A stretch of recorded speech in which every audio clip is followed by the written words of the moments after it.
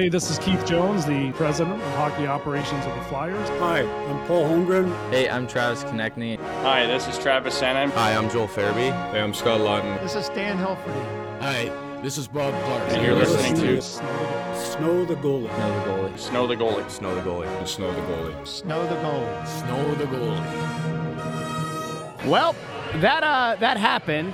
That was not the way that things should have happened, perhaps. This is a way that things ultimately played out, but welcome into the Press Row Show Postgame, the number one rated postgame show this side of the Mississippi, emanating live from the Wells Fargo Center here down in South Philly. Now, Bundy, I know that I picked the Rangers, you picked the Rangers, Anthony picked the Rangers, intern Andrew did not. He went the wrong way. He picked the Flyers in this one. And you said, I believe, in the first intermission, you can't win a game in the first period with a couple of goals, but you can certainly put yourself in a bad position. And as you've noted a ton of times this season, this Flyers team is an exponentially better team and better suited to play with a lead than to try to come back.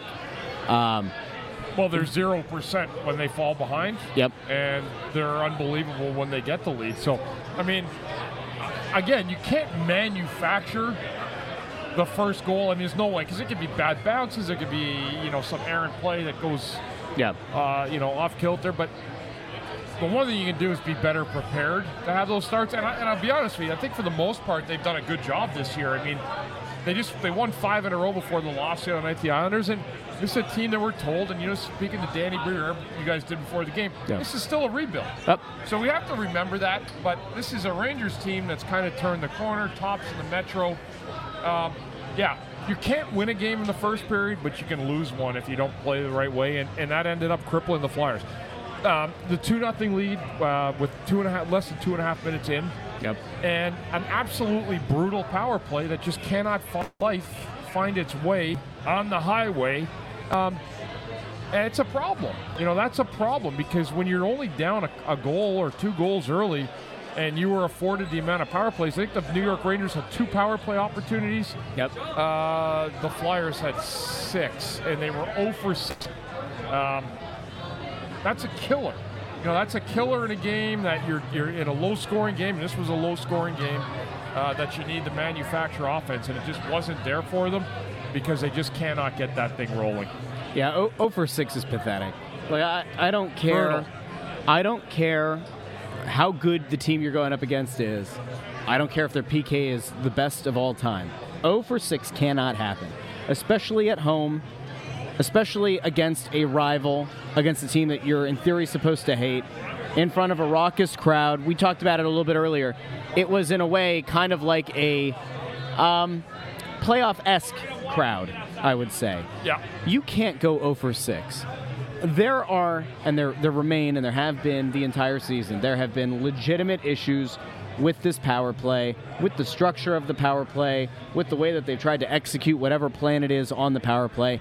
It's just looked out of sorts. And they've had a couple of games that have essentially stood out as anomalies, right, where they've put a few pucks in the back of the net on the power play, but ultimately, you guys can come get a picture. You just get in there. But, this is the problem, is they have not done a good enough job of making the necessary adjustments to improve this power play. And 0-6 is the thing that kills you, because, all right, let's set aside the fact that you fell behind 2-0 so early, right? Yeah. You can stop the bleeding, get a power play goal, and at some point it's 2-2, or maybe it's 3-2. They started a period with a power play, with half of a power play remaining, practically. You had multiple moments in this game where you could have shifted the momentum in your favor and failed to do so. The best chances they had was the attempted shots. Yes. When they got there, I think I counted 3 shots that they actually got through. There was a little bit of chaos after. They continue to just try tic-tac-toes around the perimeter. As I said a couple weeks ago, Russ, or maybe I think it was you and me doing the post game. If you want to move the puck around the perimeter, go ahead. Yeah. I'll stand there and watch and salute you for 2 minutes as the greatest puck-moving power play ever. And right now, if the Flyers want to call themselves that, they most certainly can. Yeah. They can't find anything into the middle of the ice unless they find a way to get a shot through. And there's just nothing that can be pretty about it. And when you look, so I was saying to Anthony in the third period, it's hilarious when you look at a power play in general in the league. Like, if you're 1 for 5, you've had a successful night. If anybody else had a 20% percentage in the job they do, they'd be fired. Yep. But a power play 1 for 5 on a given night is acceptable. The Flyers are 0 for 6 tonight, completely unacceptable. Yep. So, but again, I think we have torts. Anthony's Okay. supposed to be providing better audio, and it doesn't look like he did. So let's just see if we can. See if he's there. Intern Andrew has his finger over the camera. All right, let's see how we're looking. And now it looks like he froze. So it looks like we've lost intern Andrew on the video feed. All right, we'll see if we can get him back. As you were saying, I mean, John Torts is on the podium. he is, but if I try to bring him on, nope, we got nothing. We got nothing down there. Intern Andrew, there's frozen video. Anthony didn't bring up his better audio. It's just sad. It's a sad state of affairs. That proves to you that it can happen after Turkey Day. The tryptophan is still setting in on our co-host and our intern as they try. Oh, I saw a little bit of motion. Let's see. There we go. Yeah, we fought the puck.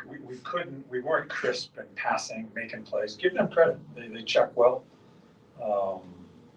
We just our transition has been really good this year. We had struggled making 2 or 3 passes in a row tonight. We fought it that way.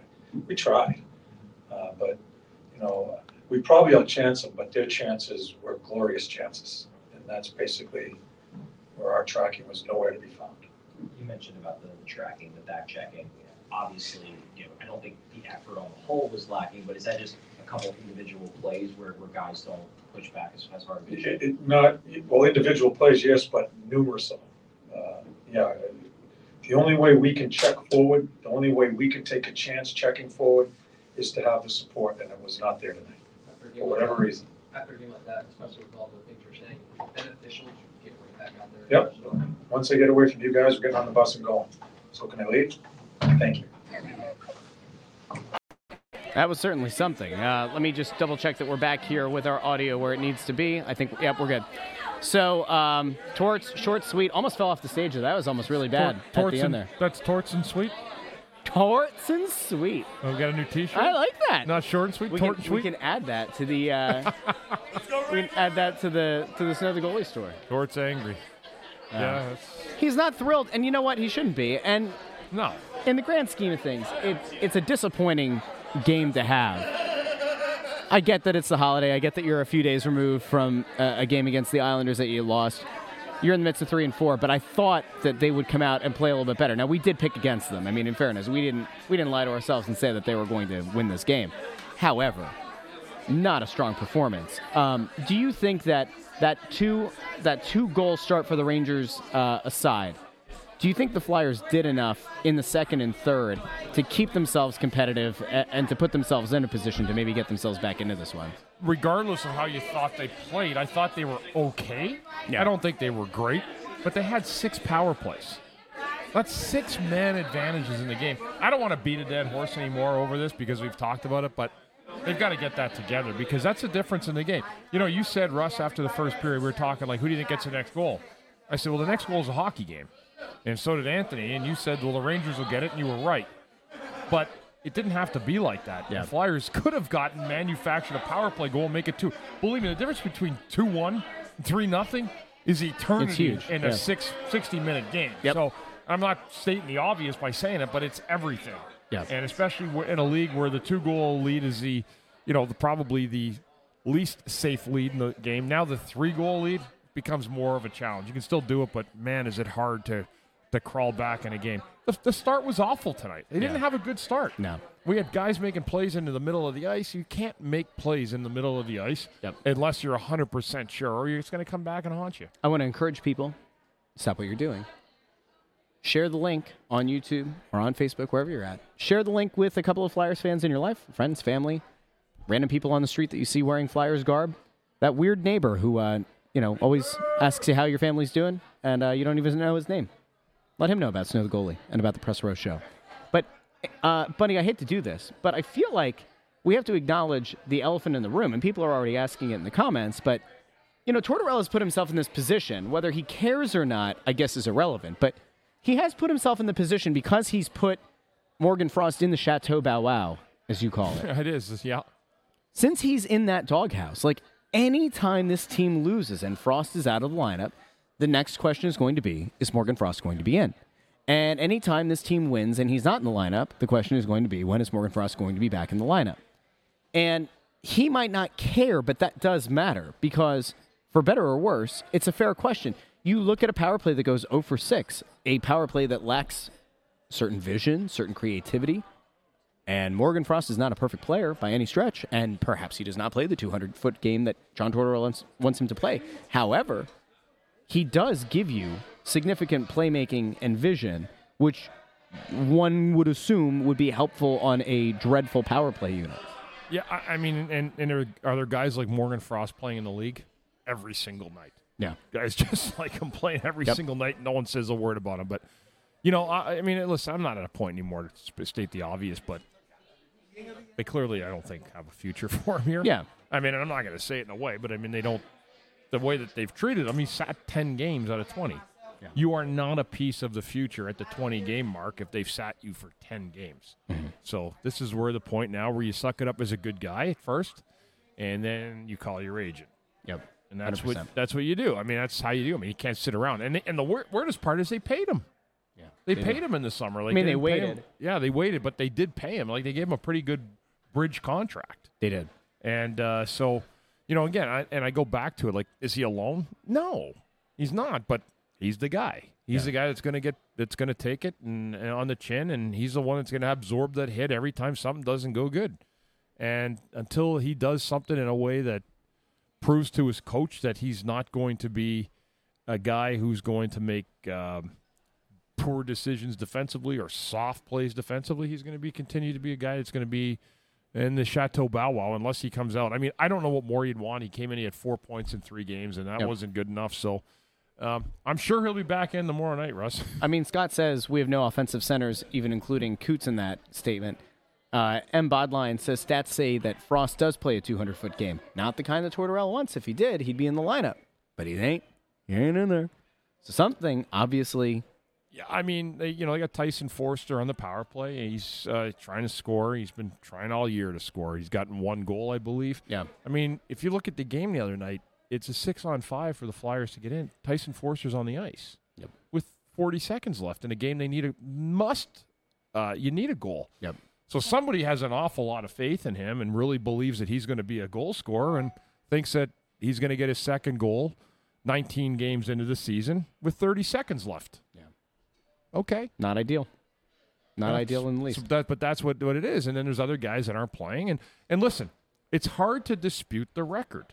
Yeah. They've played well. This is a team. But you know what, Ian? If we're going to go right down to the grindstone and nitpick, that's what we do. We give kudos when it's there. Mm-hmm. We call it what it is when it's there, too. To me, it's pretty obvious. I mean, what I'm seeing. Do you put Morgan Frost? If I'm the coach, I would have put him in a long time ago, and I would have let him play. Yeah. They're trying, but what he does is he uses it as a crutch, saying, well, if he's not playing the game the right way, that's a wrong message going through the room. I got news for you. There's other guys doing the same things. Yeah. So, again, is a whipping boy and is in the doghouse would be an understatement at this point. Yeah. It's he's so far in the doghouse that he's dug a hole under the bed in the back. He's actually trying to burrow his way into another yard. He dug a back door. Yeah. Yep. I can't imagine that he's the kind of guy who's going to speak up. I don't expect the agent to come out and publicly say that they want him moved, but at some point, you do have to kind of say this is not great. This is not ideal. Well, 100%. I mean, there's no agent's going to say that anything's right about it. I mean, you're sitting a guy out of the lineup that on your spreadsheet makes more than $2 million. Yep. And you just paid him. Yep. So, but I will tell you one thing, and I don't have to be a rocket scientist to figure it out. They either paid him because they think he can play, or they paid him because they want to move him. Yeah. But if you wanted to move him, you should have just said, here's $800,000. But again, that wasn't enough because he had numbers the second half. So that dictated the financials. There are people who've kind of pointed to the Mark Stahl reinsertion into the lineup as being the problem. oversimplistic, to say the least. They didn't win when he was in the lineup in the beginning of the year, and now they have lost with him back in the lineup. Is this all Mark Stahl's fault? No. It has nothing Phone to do lines are open for the first time today, 610-6... Has nothing to do with Mark Stahl. No. He's a defensive guy. He's out there to try to block shots, make simple plays. He's older. He was out of the lineup. Now he's back in. He's a dude. He's just He's a a guy. guy. He just plays hard, and you're not going to get anything sexy from him. But it has nothing to do with his game in terms of why things have changed. Yep. He's kind of like he's like a useful side. He's like the green bean casserole. Just there, And, He's there. Some people will have reliable. Yeah, some people like it. Some people don't like it. Yeah. But at the end of the day, there's still green bean casserole on the Thanksgiving That's Day exactly table. right. Yeah, it's still there. Morgan Frost is kind of like a homemade cranberry sauce. Like there's some value there. I got nothing. All right. I think it's probably about time. We've gone long. We have. But you know what? One thing that we can promise you is that we will be here the rest of the season to break down whatever happens with this Flyers team. We did not do the morning after the Islanders game. We gave ourselves a little bit of grace there by Thanksgiving Eve night not doing it, and then Thanksgiving morning. I mean, let's be real. I know that our psychotic fans would have absolutely tuned in. They would have abandoned their families and everything to sit in front of the TV or on their phone, tablet, computer, whatever to watch. A lot going on in the next few days. The Flyers are back on Saturday night, taking on the Islanders. We'll be back on Sunday with the morning after. Not in the mongrel hours, but we will be back with the show on Sunday. Then next Tuesday, they are back here at home against Carolina. 2 days later, they remain home against the Devils before next Saturday going back out on the road to take on the Penguins in the Battle of the Keystone State. So a lot of interesting matchups coming up, all Eastern Conference games. Don't want to get your predictions on how you think this is going to play out, but let's go to tomorrow's game. A dreaded 7:30 p.m. start. Do you think they are able to get a bit of revenge against the Islanders tomorrow, or does this losing streak go to 3 games? I don't want to do the New York. So back to triple header against the 3-headed snake that is New York. Start spreading the news. I like the Flyers in a revenge spot tomorrow. I do. It's hard to win 2 games in a row in a short span, I find, in your own building or against the same team. So I'm actually going to give the Flyers a little bit of headway tomorrow and think that they're going to respond well to back-to-back losses. Am I guaranteeing that? No. Okay. Smart. Because I do think the Islanders, when I look at them and the way they're constructed, they're a team that is probably a problem for the Flyers. They're a little bit of a heavier team, but I like the Flyers in that spot, to be honest with you. And they need to get back in it. Otherwise, they lose 3 in a row and they're right back to 500 again. And that would be a shame. So we will be back on Sunday morning with the morning after recap of tomorrow night's game against the New York Islanders. A big thank you to everybody who tuned in live for the Press Row Show here on YouTube and Facebook. If you missed the pregame interview with Danny Briere, that is on YouTube and on Facebook. If you're listening after the fact in the podcast feed, we'll throw that in there as a podcast feed episode as well. So for Bundy, who you can find on Twitter at CTarian6, for Ant, wherever he is in the bowels of the Wells Fargo Center, at Ant Sanphilly, I'm Russ at Joy on Broad. Thank you for watching, maybe even listening to Snow the Goalie, the Only Flyers podcast, as we present the Press Row Show, the #1 rated pre-intermission and post-game show this side of the Mississippi for everyone. Have a great night, and we will talk to you very soon.